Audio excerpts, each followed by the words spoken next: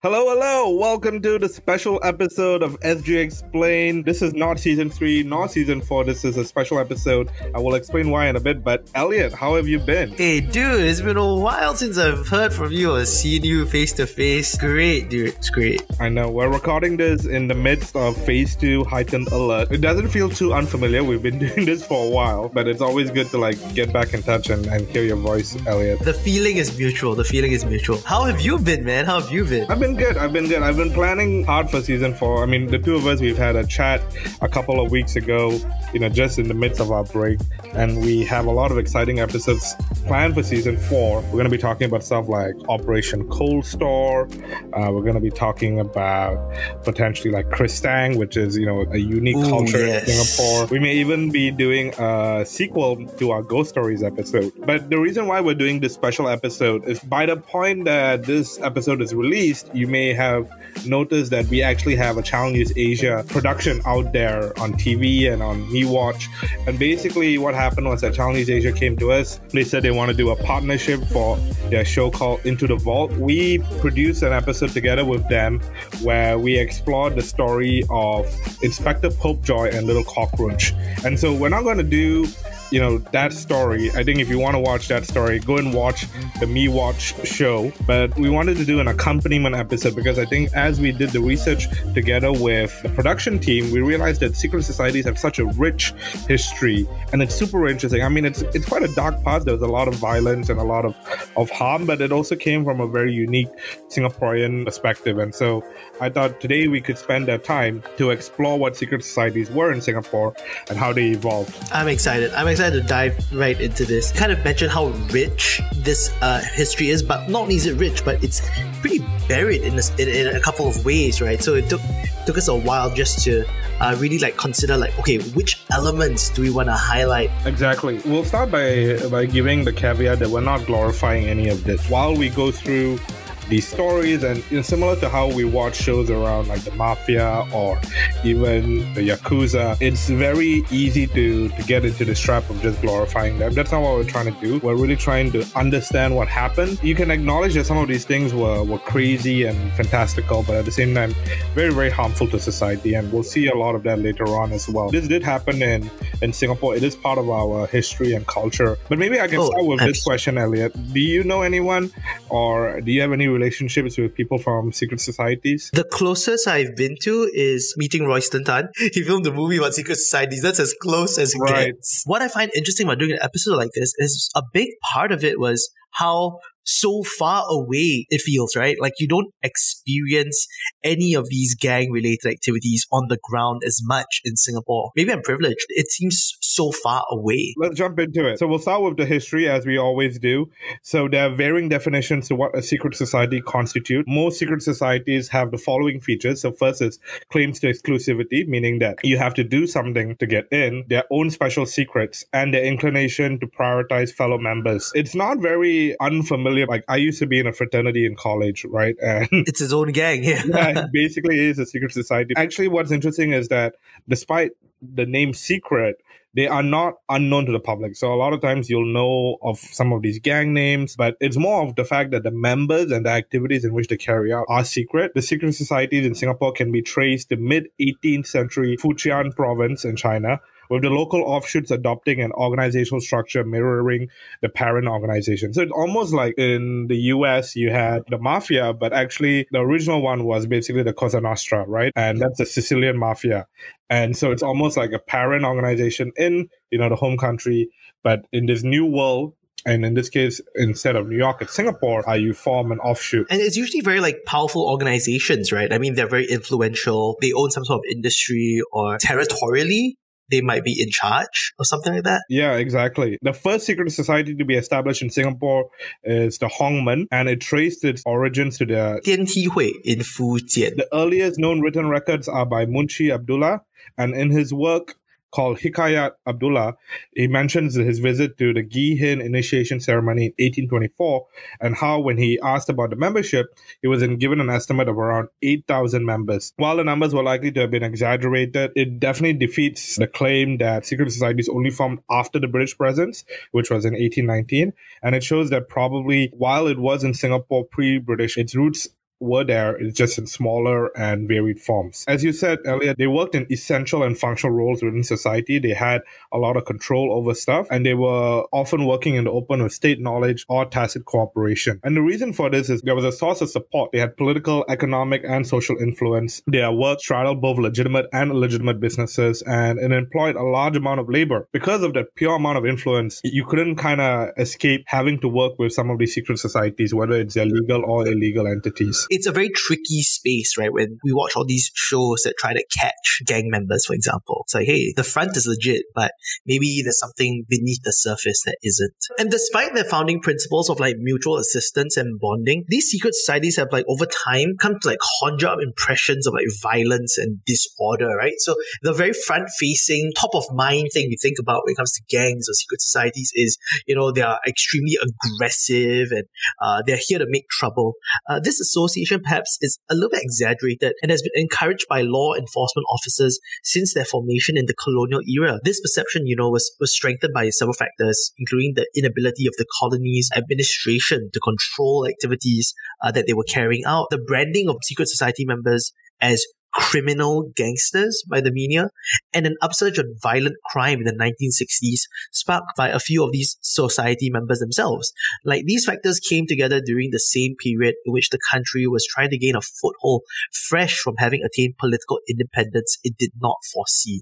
So there's a lot of like things on the ground. Secret societies were actually a very core part of what functional society looked like, but it always came butt horns with the fact that government was trying to be set up here, proper ruling environment, and this is very hard to straddle between the two. When we think of secret societies, we normally think of Chinese secret societies, and this is unsurprising, right? There's an increasingly huge ethnic Chinese immigration population in Singapore at this time vis-a-vis the rest of the local population, and so the dominant narrative on secret societies was centered around ethnic Chinese secret societies. The research, there were multi-ethnic secret societies or even secret societies from other groups. So there were Indian secret societies. The Chinese secret societies even took in members from the Indian and Malay communities. Yeah. Some of these stories were overshadowed. So some of the examples was around 1831, there were a couple of secret societies called the Red Flag and White Flag societies, and these were secret societies for Indians. These groups comprised of mainly Indian Muslims. There were also Indian Hindus, Jawi, Peranakans, and Malays. It basically showed how secret societies transcended religion and ethnicity. The authorities actually had a hand in collaboration with the secret societies because ethnic Indian police were bribed to join a lot of these secret societies, just as with the Chinese secret societies, a lot of the ethnic Chinese police were also bribed to join them. When conflicts between these two groups broke out in the 1860s, they actually turned to collaborating with their Chinese secret society counterparts. And the mutual collaboration was not superficial. It went down to the level of helping each other in the daily operations. And there's also Samseng. So Samseng are basically Malay professional thugs. There's actually not much research on this group, but there is some records that show that the numbers are significant, and they even played an important role with the Chinese secret societies. One example is that in 1872, the Gi Hok Society, which is one of these societies, had around 4,000 Samseng under its wing. So it's quite interesting. It's like, again, if you think about New York and you think of like how the various crime families and crime organizations existed, Singapore had a very similar structure where you had maybe your dominant Chinese secret societies, but you had all these smaller gangs of different ethnic groups or representing different interests, and they were all working together. And, while there were conflicts, like they would form alliances and stuff like that. So it's quite fascinating that all of this was happening here. Singapore was the only place reported to have Europeans even joining secret societies just because of the influence that they had. Wow. even within the Chinese secret societies, you had diversity. So you had Hokkien, Teochew, Cantonese, Hakka, even those from southern China, so the Kwangtung and Fukien, they never saw themselves as like Chinese secret societies. It was a lot of times dialect driven, right? Right. It was very clan driven, actually. Like, so if we think about back in the day, even when we did episodes about merchants, right, coming in from these different provinces, the huge exodus of like Chinese merchants out of China. Yeah, they were very clan based, right? And when we think about clans, what is a clan? but by its own form of like identification, our kind of people. I used to think that secret societies were a very Chinese construct, right? It was like, oh my God, this is just something that you guys are doing, right? But as I learned about this, I started to appreciate that actually it was, in its very own Singaporean way, diverse. Its own strange hashtag like multiracial, multi-ethnic sort of a collaboration. So everyone in Singapore can kind of find some relationship to this topic, right? It's not just a Chinese thing. Nice to see that our roots truly are multi-ethnic and multiracial. It's in our DNA, bro. It's literally in our DNA. So in the next section, we're going to be talking about the role secret societies played and some of the rights and practices. But because this is going to be a chunky episode, we're going to take a short break and we'll see you in a bit.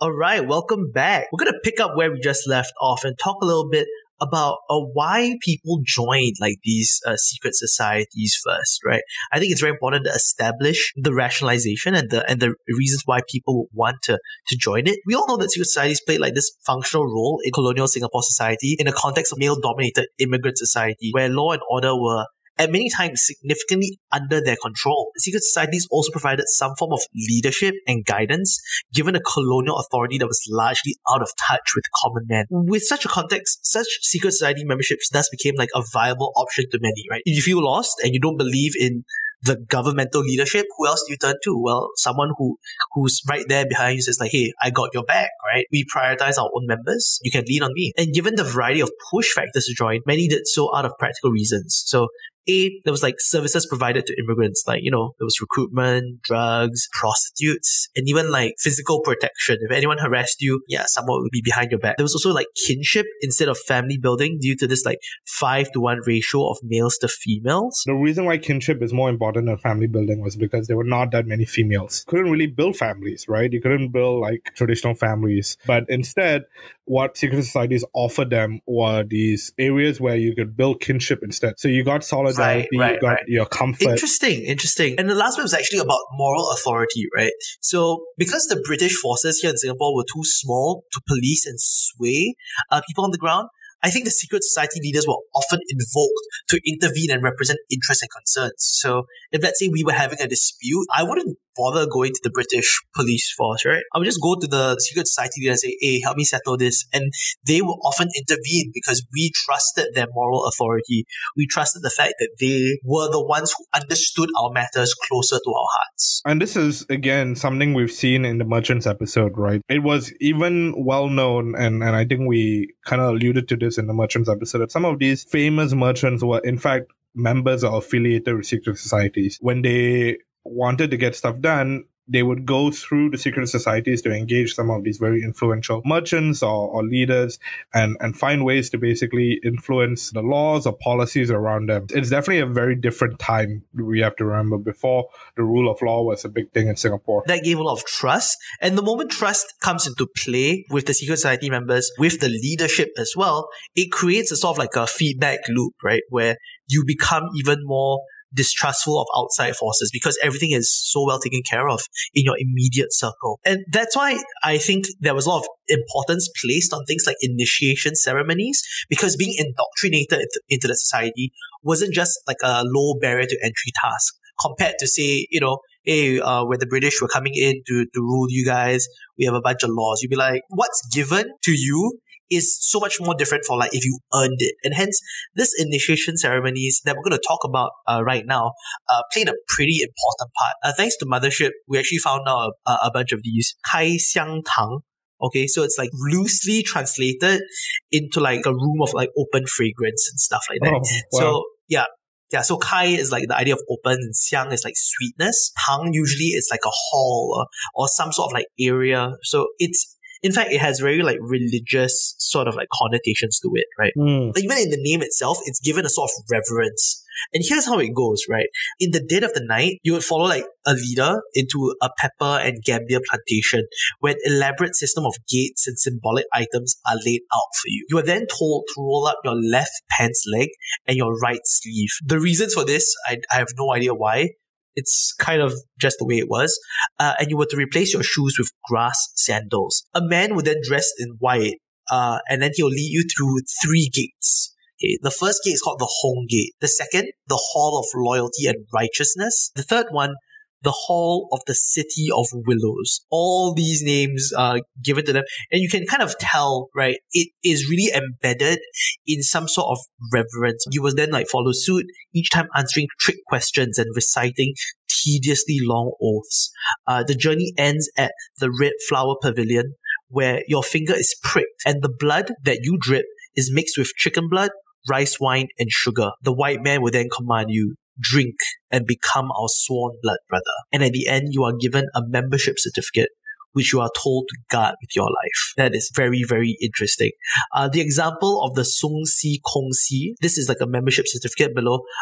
We have a picture of it in our document. But if you Google Sung Sin Kong Si membership certificate, you'll see this picture, and you'll notice that there's a numerical puzzle at the top of this like inner octagon. And these symbols represent numbers that add up horizontally, vertically, or diagonally to 15. It's all-day Sudoku, I guess. This is fascinating, right? Because it's so detailed, it's so meticulous. It's so bureaucratic if you think about it. Again, I compare it to my fraternity where we also had to go through a ritual. And let me just say, I mean, there was no pricking of fingers or drinking of blood or anything like that. It was definitely just as elaborate. It was almost like an immersive play that you kind of have to go through, where you transcend your idea of who you are and you take on this new identity, which basically, in this case, the secret society gives to you, right? And you do that by doing like the recitations, by chanting, and by really just taking on that new identity. If you watch the Challenges Asia episode, you'll see some of the other things that you'll have to learn. So, for example, there are certain hand signals that you have to learn. There are certain phrases you have to learn, and these are like code phrases that you say to one another. And each secret society used to have a number. So in this case, we talked about the Sung Sin Kong Si, and that their number was 15. Other clans would have different numbers, and you kind of have to remember the puzzles that go with those numbers as well. So it's fascinating stuff how elaborate all of this was. You're entering this like very surreal space, and hence like you treat it as though it was like some sort of religious ceremony, even where it's beyond yourself. It's less about you, the individual, and more about you being a part of something bigger. And I can see the appeal of this, right? With such an important component of initiation, there were also these oaths that they were taking, right? And by breaking these oaths, it was always seen as like breaking the law. Back in the day, for these secret societies, it was more often than not some sort of loss of a body part. There were some examples that we could find. The first duty of a brother, for example, was to honor his parents. It was forbidden for an individual to abuse their brothers and parents. If he did so, he would be considered dishonorable as to break this law. And within a month, he will be drowned in an ocean. His flesh float on the surface of the waters and his bones be buried in the ocean floor. That was the level of filial piety that was demanded of these members. That's a very high bar. I'm not gonna lie, dude. There's a very good chance my bones will be buried on the ocean floor. Another one was that, if a brother enters the house of another brother, tea and rice must be served to him. So this whole idea of hospitality. And if any brother failed to do so, he may die by losing his blood along the street. Like they would just like say, that's disrespectful. There's a blood price to it. Another one was, having performed the ceremonies, on returning home, a brother must not sell the signs and secrets of the Hong Brotherhood. If any brother be so shameless, may he be killed by a tiger or have his eyes bitten out by a snake. The secrets are what kind of keep these gangs powerful. So, sometimes they will also use like these numbers to represent the triad name. So in this case, imagine the triad name Hong. It will be represented as the numbers 3, 8, 21. The reason being because you could deconstruct it into like 3 being like three lines like san for Chinese. 8 would represent pa, which is the pie and na strokes. 20 would actually have this like gong kind of like symbol, and 1 would represent yi. So when you combined those features together, it would actually show you, okay, this is the triad name. I thought that was super interesting how you basically join a secret society and how you become a member. Now let's talk about some of the activities that secret societies were involved in, right? So the need for labor in the growing colonial economy saw an increase in the immigration of Chinese coolies. And because most of them could not afford the necessary fees, essentially they became somewhat indentured servants, right? So they required passage assistance, and agents of secret societies or labor brokers who recruited on behalf of secret societies in the coastal provinces of southern China were able to provide these passage assistance to these coolies. They were given an advance sum of money for their expenses, for which the contracted debt was transferred to their employer, whom they had to work off to pay the debt. A lot of times this took around 3 years, but many coolies faced exploitation and abuse. And on top of that, the hard labor often involved with coolie work, as well as poor living conditions and cramped and hygienic squatters, took a toll both on their bodies and health. Public healthcare back then was practically non-existent, and so a lot of coolies took to opium as a form of relief, even if it was only illusionary. You have to imagine the state of mind, right, where a lot of these laborers are in Singapore, they're heavily indebted, they are in a lot of pain. Secret societies provide them a relief, right, because as we said, it gives them some level of kinship, it gives them services like opium, it gives them access to like prostitutes, which for them was like a relief.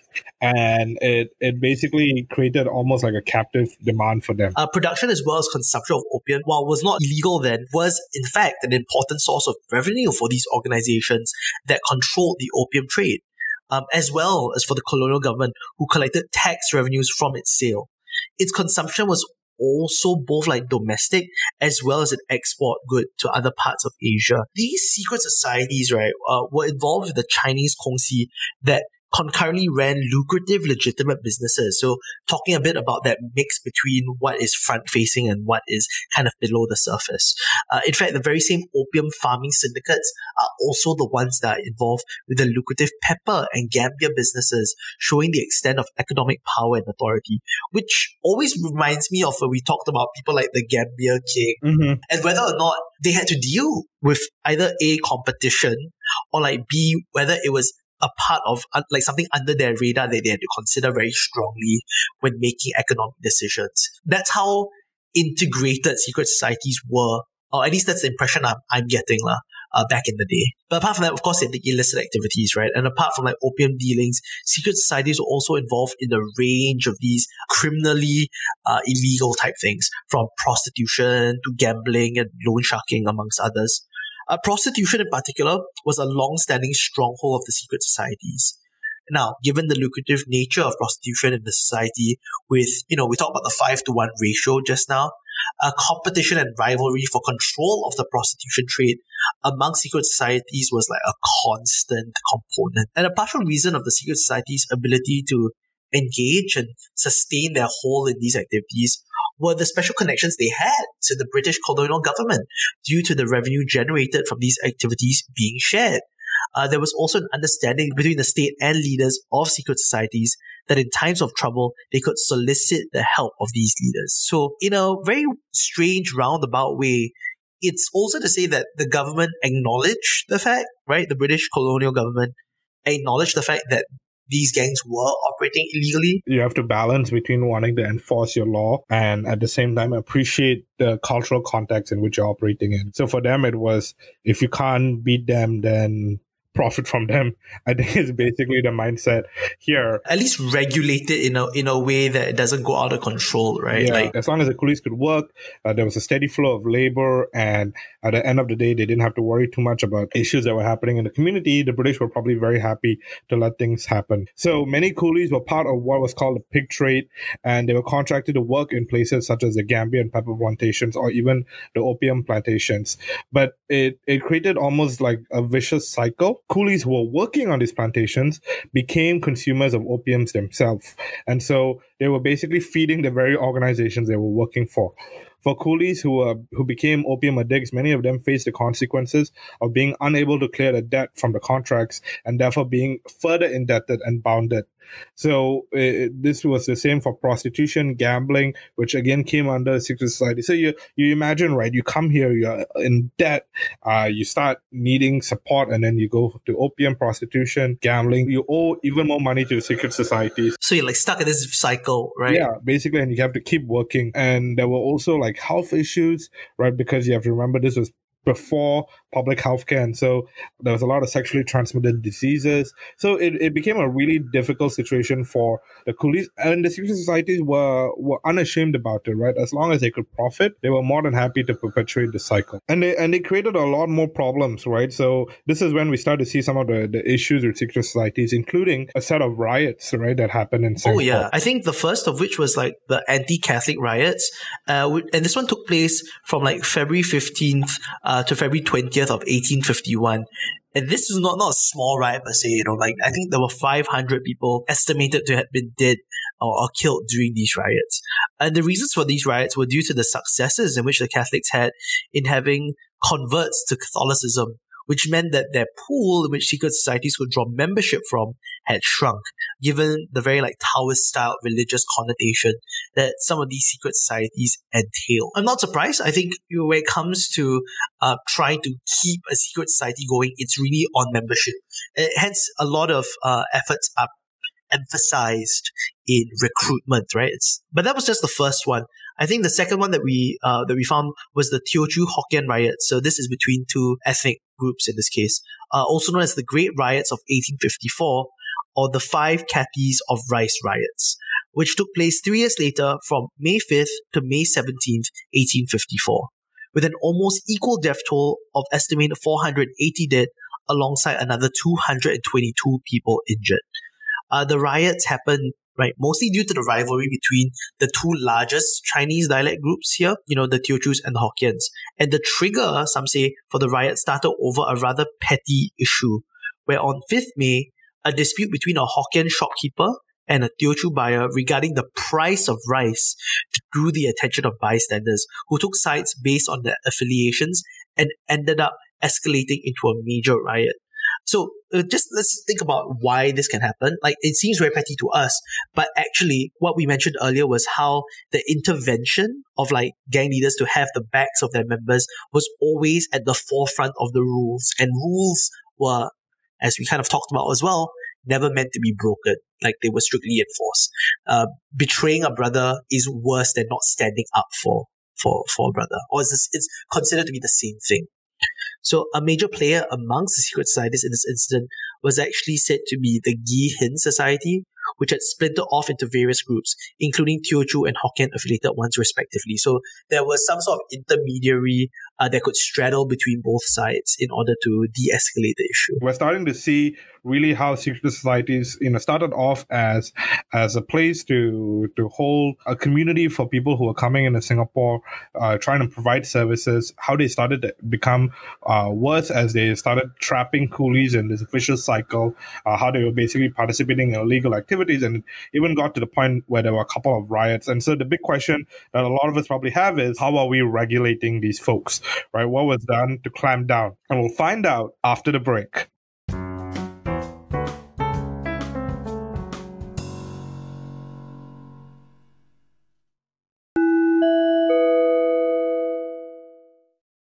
All right, we're back from the break. In this last section of the podcast, we're going to be talking about exactly what happened to clamp down on secret societies. Now, there's a couple of elements to this. Of course, there's policing, there is regulation, but we also have a pretty interesting experiment that we'll talk about later on called the Pulau Senang Penal Settlement. Personally, when I found out about this island experiment, I was fascinated. I thought it's so interesting that Singapore as a country, we did this.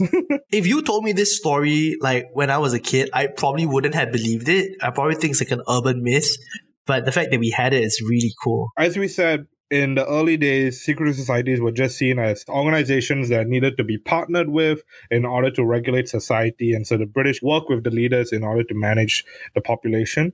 But because of these problems, because of the riots, the first thing that they did was they enacted the Peace Preservation Act, also known as the Banishment Act of 1867, which was then followed by the 1869 Ordinance for the Suppression of Dangerous Societies. And then lastly, it was the Chinese Protectorate in 1877. So the Peace Preservation Act, which is the first one, gave authorities the power to deport Chinese immigrants convicted of crime, and it was supposed to be a deterrent to secret societies. The Ordinance for the Suppression of Dangerous Societies in 1869 took it a step further, where all societies with more than 10 members had to be registered, and it allowed the colonial government to have some level of scrutiny and oversight. But it was questionable whether the authorities even were able to do that pretty well. And then in 1877, there was the establishment of the Chinese Protectorate. And this was known as a bit more of a successful approach. They appointed this person called William Pickering, who was the Chinese protector, serving as a bridge between Chinese immigrant communities and the colonial government. Now, William Pickering sounds like a white guy. He is a white guy, but he was knowledgeable in Chinese customs and language and actually had a good relationship with the Chinese community. And so this allowed many potential issues and problems to be solved as he communicated effectively as the intermediary between the colonial government and the Chinese community. Now, this is important because he is almost like a neutral party. He's not a secret society member, but he's also not necessarily the colonial government. And so he was basically an in-between for this. He actually went down to the ground and he was involved in helping exploited coolies and prostitutes. But despite all of this, the secret societies actually eventually rebelled. They saw this as, loosening their grip on power, loosening their grip on society. And so there was an attempted assassination of William Pickering in 1887 by a purported secret society member he basically flung an axe to his head. As a result of this, Pickering was, I imagine, a bit scared, and he essentially retired the following year. The other thing that happened was, of course, improvements to the police force. So in 1843, there were only 133 police personnel. And so the conjecture was, even if an army of around 600 men were brought in, they were no match for the Chinese community, consisting of nearly 32,000 people. So Thomas Dunman, the first commissioner of police, wrote that his police force was underpaid and drew salaries lower than the average coolie. And this was compounded by the fact that no one in the police force was qualified to deal with the Chinese because most of them were Europeans. That's insane just to think about the power disparity between someone who's trying to control or trying to have some sort of rule over society versus on the ground itself. Yeah, of course, none of these folks had any understanding of the Chinese communities. They didn't understand how to police the Chinese communities, and they were a bit skeptical. They were a bit suspicious of involving the Chinese in the police because they could be affiliated with secret societies and be, spies or insiders. This really made the police force ineffective, and the wealthy even had to hire private watchmen and carry personal arms to ensure their own safety. Now, this changed when Singapore became a crown colony, and large improvements were made to the local police force. This was an important factor that helped check the growth of secret societies. There was more funding, better equipment, proper training, and this made the police force a much more effective force than when it was under the East India Company. Even more significant was the hiring of Chinese police officers who could understand and deal with the problems associated with secret societies. It kind of grew a little bit more into the suppression, of 1890, and the failure to regulate the secret societies, coupled with Pickering's attempted assassination, led to the colonial government deciding to fully curb the secret societies. The decline of secret societies in Singapore took place with the Society's Ordinance coming into effect on 1st January 1890. The ordinance would be a strict enforcement of the previous 1869 ordinance. This time, with the Society's Ordinance, under its provision, any society with more than 10 members was deemed illegal unless it was registered and received government approval. So covering their butts in the cases of dealing with very powerful societies. Furthermore, the ordinance gave overarching powers to the government over the secret societies, giving them the authority to ban and dissolve any societies in which they deemed unlawful. So it's very much a very heavy-handed approach to quelling secret societies. The Society's Ordinance of 1890 dealt a major blow and led to the decline of societies in colonial Singapore. But despite such an effort, they continue to exist in smaller scales and in varied ways. They either forced existing secret societies to go underground or break up and form new secret societies of their own. So an example of the latter was the case for former members of the Geehawk Society, right?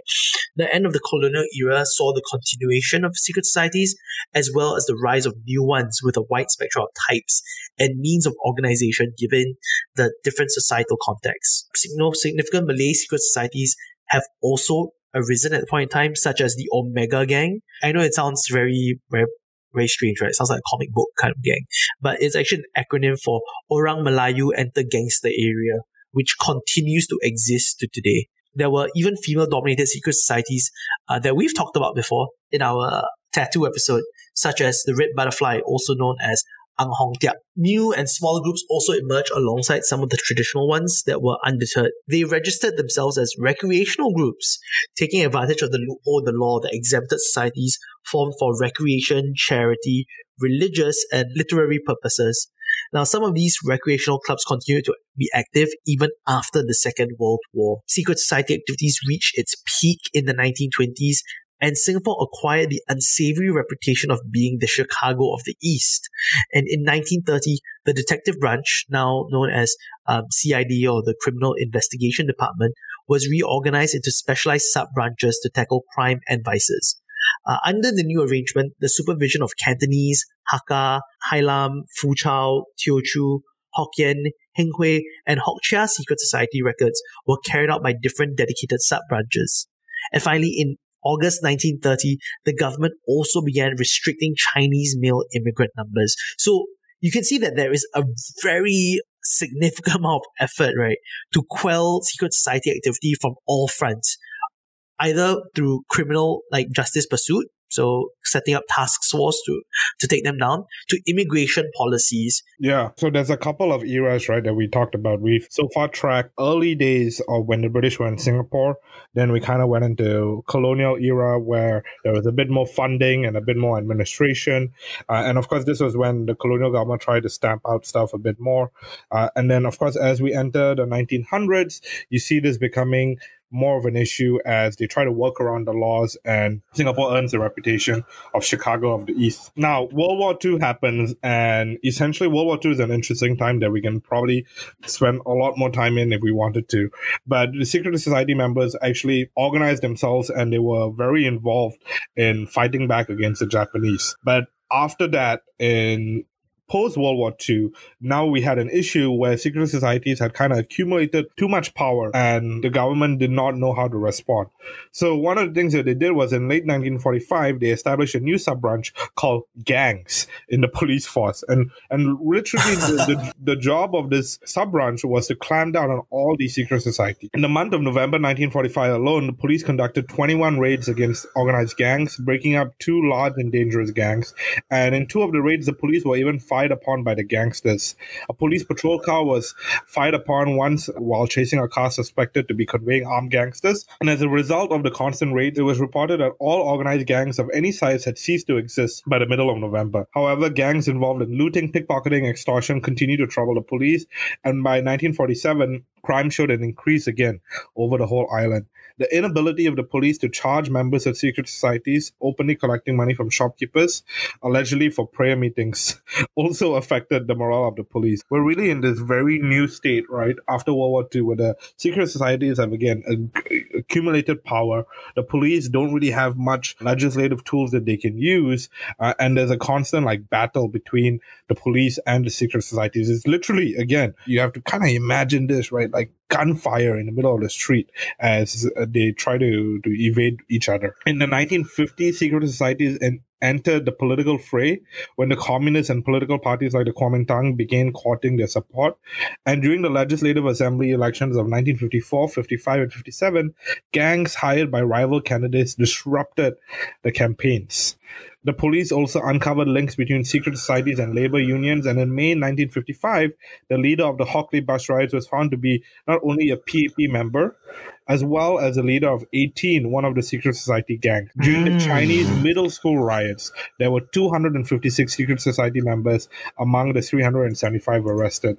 And so the police launched this operation called Operation Dagger in 1956 to intensify the operations. And in basically 1957, there were tons of spot checks conducted and screening of suspicious persons. Now, Elliot, have you heard Operation Dagger before? Yes, I know about Operation Dagger. In fact, it was a great cocktail bar that was on Ann Siang Hill. Yeah, and the reason for that is because a lot of the criminal activity was on Ann Siang Hill. The bar name, of course, is kind of like an homage to that, but it's super interesting. In 1958, the Commissioner of Police chaired a government-appointed committee to combat secret society activities, and in August that year, new powers were given to the police when the Criminal Law Temporary Provisions Ordinance was amended to provide for the preventive detention without trial of persons associated with criminal activities of up to 6 months. Now, here's a fun fact. This is 1958, and the key term here is Temporary Provisions Ordinance. It is still in place. Oh, wow. Okay. Yeah. In fact, today, one of the key tools that the government uses is the same act to detain without trial persons associated with criminal activities, especially in secret societies. In 1959, the police set up the Phantom Squad, which was later called the Special Squad, comprising specially trained plainclothes police officers to deal with the gangs assembling for a fight. It was actually very successful, but was disbanded in early 1961 because the police launched this thing called Operation Senjata. So under this operation, more than 1,900 policemen from divisional stations and reserve units, including members of our volunteer group, were mobilized to conduct surprise checks, roadblocks, and special patrols. And within a week, 4.4K people were checked on. 165 people were brought into CID headquarters for screening. And, they managed to detain gangsters as well as arrest one thug, an opium smoker, and 2 persons found gambling in public. Now, just the widespread reach of this caused an immediate drop in crime in secret society riots. They resumed Operation Senjata a couple of times after that. And by 1990, the power and influence of secret societies had been successfully curtailed. The gangs of today are known as a pale imitation and mere shadows of the secret society's notorious past. The fact that we had a very big public operation that was hyper effective, within a week, 4,000 over people were checked on, and 165 people brought into CID headquarters. That's no small number, but at least at this point in time, right? Definitely, it shows how serious they were about all of this. And, they were definitely trying as many different things as they could. One of which, as we mentioned before, was this island experiment. So, let's jump into it. What was the Pulau Senang penal settlement? This is a great story, right? So back then, the People's Action Party, PAP, Singapore's new self-government in 1959, was determined to eradicate gangsterism and secret societies completely. It was estimated that there were as many as 120 gangs at this point in time, including some familiar names like Ang Hong Tiap, Sio Kun Tong, and Tiong Ning Tok, Sri Tong, and Lo Kwan, and more than 10,000 active secret society members in Singapore at this point in time. Rival clashes occurred almost every week, resulting in dozens of deaths. 1,000 gangsters were said to be arrested each year. So, in order to try to stop this once and for all, we went to this place called Pulau Senang, or the Isle of Ease. When we say the word Senang, right, and we were filming the episode, I was like, Senang? Why is this place called Pulau Senang? It sounds so chill. So this was from 1960 to 1962, right? The outdated prison system could not cope with the continuous arrests that we were having, and its overcrowding and hygienic issues forced the authorities to explore new ideas and solutions. So, by early 1960, a Pulau Senang settlement proposal was drawn. Its objective was simple. It was to solve the existing issues and also to help gangsters work their way back to society through hardship and sweat. Pulau Senang, or Isle of Ease in Malay, was then an uninhabited coral island that lay 13 kilometers away from the mainland of Singapore. Our very own sort of Alcatraz, go there to go and do hard labor. So this is what the island experiment entailed. It was believed that the hardcore criminals and violent gangsters who had no regards for law or order were forced into tough circumstances due to lack of jobs and security. So instead of just being punish them by going to jail, they wanted to rehabilitate these guys to solve the root of the problem, which is this, lack of jobs and security. through disciplinary means, they could be reformed and would one day be accepted back into society. At least one person, Irishman Daniel Stanley Dutton, held this belief.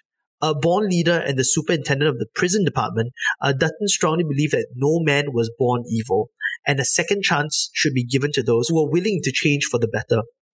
It was a very noble aspiration, of course, but Dutton's iron fist rule also meant that his prisoners were subjected to harsh disciplinary methods.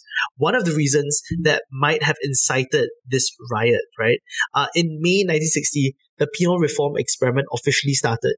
Dutton and his 50 prisoners landed on Pulau Senang and began developing the Bear Island immediately. So it wasn't just that they were going there to be in a prison. No, they were gonna... They basically are building their own prison. Yeah, they were building their own prison. They were building like a settlement where they would be rehabilitated.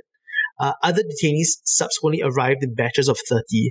And within a short period, the island, no larger than about 227 acres big, was turned into a self-sufficient rehabilitation center. It had roads, reservoirs, workshops, farms, and even a sports ground. So they built their own resort in a way and was considered an initial success, right? The Pulau Senang experience was a success at the beginning because in just 2 years, over 250 prisoners, most of them obviously Chinese secret society members, went through the reform system. And after spending a year in Changi prison, the prisoners had the option to redeem themselves at Pulau Senang. They were given various manual tasks upon their arrival, and each of them was assessed by Dutton himself every single month. If the prisoners' performance was satisfactory, well, after 6 months or so, they would be released back to the mainland.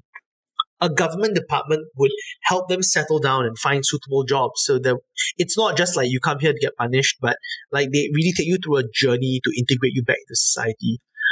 Dutton, however, would not hesitate to send any rebellious or resentful individuals back into jail. So think of it as like a purgatory, right? If you were deemed to be able to be saved, you would be released back to mainland. But if not, you would go back into the system. The 40-plus-year-old Daniel Dutton was a confident man, right? He was given this nickname called the Laughing Tiger, and he was the sole European on that island and had only 3 assistants, 2 Chinese and 1 Ceylonese to help him. There were no firearms in the settlement, and Dutton even allowed minimum supervision of his prisoners, believing that they would not escape. He also kind of like laughed it off when his informers told him that the hardcore gangsters were plotting to kill him. So he's quite an interesting character, this Daniel Dutton guy. It's very hard to figure out someone like him. Yeah, he's very strong-handed and strong-willed, but unfortunately, this backfired on him because as much as we like to think that this experiment was very enlightened, it's very forward-thinking for its time. Yeah, it was very progressive, very forward-thinking, very enlightened. But unfortunately, in 1963, the number of detainees on the island had ballooned to over 300. The island security headed by Dutton was less than 50, which is around a 1-to-6 ratio, right? Essentially, what happened was that on 12 July 1963, there was an event that basically sparked off a riot. 13 detainees who were working on the jetty were deported. And there was already a growing resentment when these 13 men were ordered because they were working only during the low tides, regardless of day or night. Their fatigue turned into anger after Dutton demanded nothing but hard work and results. When the crowds became rowdy in the morning, Dutton refused to call for reinforcement from the mainland police or the coastal guards, and he was confident that the majority of the detainees would stand by him against a few rebellious ones. By the time Dutton realized he could not control the hostile situation, it was all too late. The island, which detainees took 3 years to build and develop, were practically destroyed in just 40 minutes. Buildings were burned to the ground, and Dutton and 3 of his assistants were brutally chopped to death by the rioters using axes and chunkles. Most of the rebels made no attempt to escape, and after the murders, they cheered and celebrated as though they were the new conquerors of Pulau Senang. It was the first time in the legal history of Singapore that so many men were charged and convicted at the same time for a capital offense. Case dragged on for 2 years, and in June 1965, the appeal against their death sentences were rejected by the Privy Council. So out of the 58 detainees involved in the rioting, 11 were acquitted, 29 were jailed 2 to 3 years, and the remaining 18, including the notorious Tan Keng An, nicknamed Robert Black, and Botak Chia Yo Fat, were hanged in October 1965. Just give you Lord of the Flies sort of like vibes, you know? Yeah. What an insane experiment for us to actually have done in the early years of Singapore's founding. I wish I knew the story, right? Because it's such a fascinating story in Singapore's history. Of course, it's just the novelty of things. It's the willingness to try new things. And I guess it's a bit unfortunate that it kind of backfired on someone who was trying to be progressive and enlightened. But I mean, in all fairness, Dutton was also a bit of an idiot, right? Like to be so proud and not want to ensure adequate levels of security. I'm just glad that we got to hear the story because I think it's such an important part of like how we try to tackle law and order in Singapore. So today things are very different, as we mentioned, because of a lot of the clamping down that happened in the 1950s onwards with the Operation Senjatas and all of that. There was a much, much quieter activity for secret societies. Right now, there is a secret societies branch under the Criminal Investigation Department in the Singapore Police Force. They're more focused at youth at risk being recruited and made use of. It includes like young kids as young as 12 or 13 being influenced to join gangs. They are latchkey children with no one to show concern for them, or they may have a parent in prison, so they went astray. So a lot of what this team does beyond policing is to do preventive education, right? So there's this program called Streetwise. There's this thing called Camp ACE at Ubin, where they counsel youth to understand, actually, why are you trying to join a gang? Is it fear, companionship, protection, and to address concerns in a non-secret society way? So while the secret society is currently under control, they basically said that they are not complacent. They rely on enforcement, preventive education, and legislation like the Criminal Law Temporary Provisions Act to basically do a lot of the work that they do. We still see them sometimes, right? We see them sometimes in clubs. We see them sometimes in like karaoke bars where they'll start chanting and then these are secret society members. Oh, yeah. It's even in Singapore, like, I don't think anyone is blind to the fact that gangs are alive, but in terms of creating the kind of hullabaloo and ruckus that we would have, say, maybe even 40 years ago or 50 years ago, like it's not so much on the surface as it used to be. Yeah, and they don't have that much of a grip on the rest of society. We much prefer rule of law. We much prefer going by the book. And they kind of keep to themselves as well. And you kind of let the police deal with the policing and enforcement for all of this stuff, as long as they don't interfere with most of like mainstream society. So yeah, for sure. One of the key changes is, I guess if we were to look at it from a historical perspective, it's the role of secret societies. Not to say that they've been eradicated completely, but the amount of stranglehold they have on our day-to-day lives is so much different. The power balance also has shifted completely away from them. The way government can afford to intervene in secret society activities is at an all-time high compared to what it was, where you looked at how the British had like 300 over men who had to come in to fight maybe 32,000? Yeah. Was that the number? Yeah.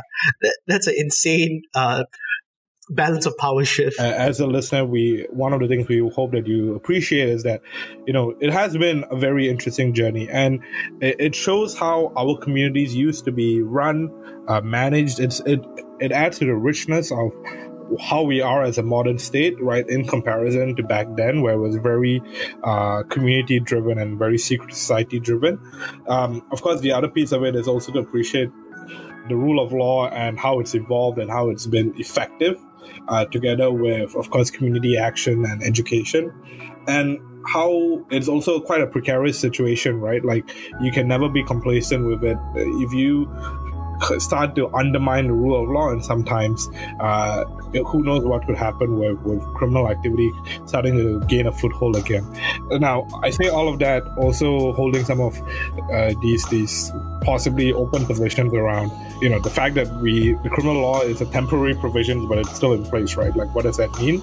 I am very confused as a citizen myself, but I think these are conversations that we can have, and definitely it's a starting point for us, if anything at all. Yeah, I think that's a really good takeaway from something like this, where we talk a little bit more about the implications and kind of like every nation has its baggage, right? In a certain way, every nation has stories which make the current fabric of society And even though it's totally different nowadays, it'll be very remiss of us to not look back at the past and say, yeah, what can we learn about ourselves? Now, if you want a visual accompaniment to this episode, you want to see Elliot and I in full HD, definitely go check out the Channel News Asia episode. It's on MeWatch, and you'll see more. Basically, there's some overlap, but it's stuff like we talk about the gun laws, we talk about a specific murder case between a secret society member and the police, and we kind of dive deep into that true crime style. So there's a lot more that you can check out. We do hope that you share this podcast episode as well as, you know, that video if you find it entertaining and you find it useful. And, you know, we're going into season 4. We're going to be launching season 4 very soon. What we do ask is that if you can subscribe, if you can share, do that. We want to get as much of a reach with some of the cool content that we have, and we hope to start more conversations. That's really why we do what we do. Absolutely. Thank you so much for tuning into this episode of SG Explained, a very special episode, so to speak.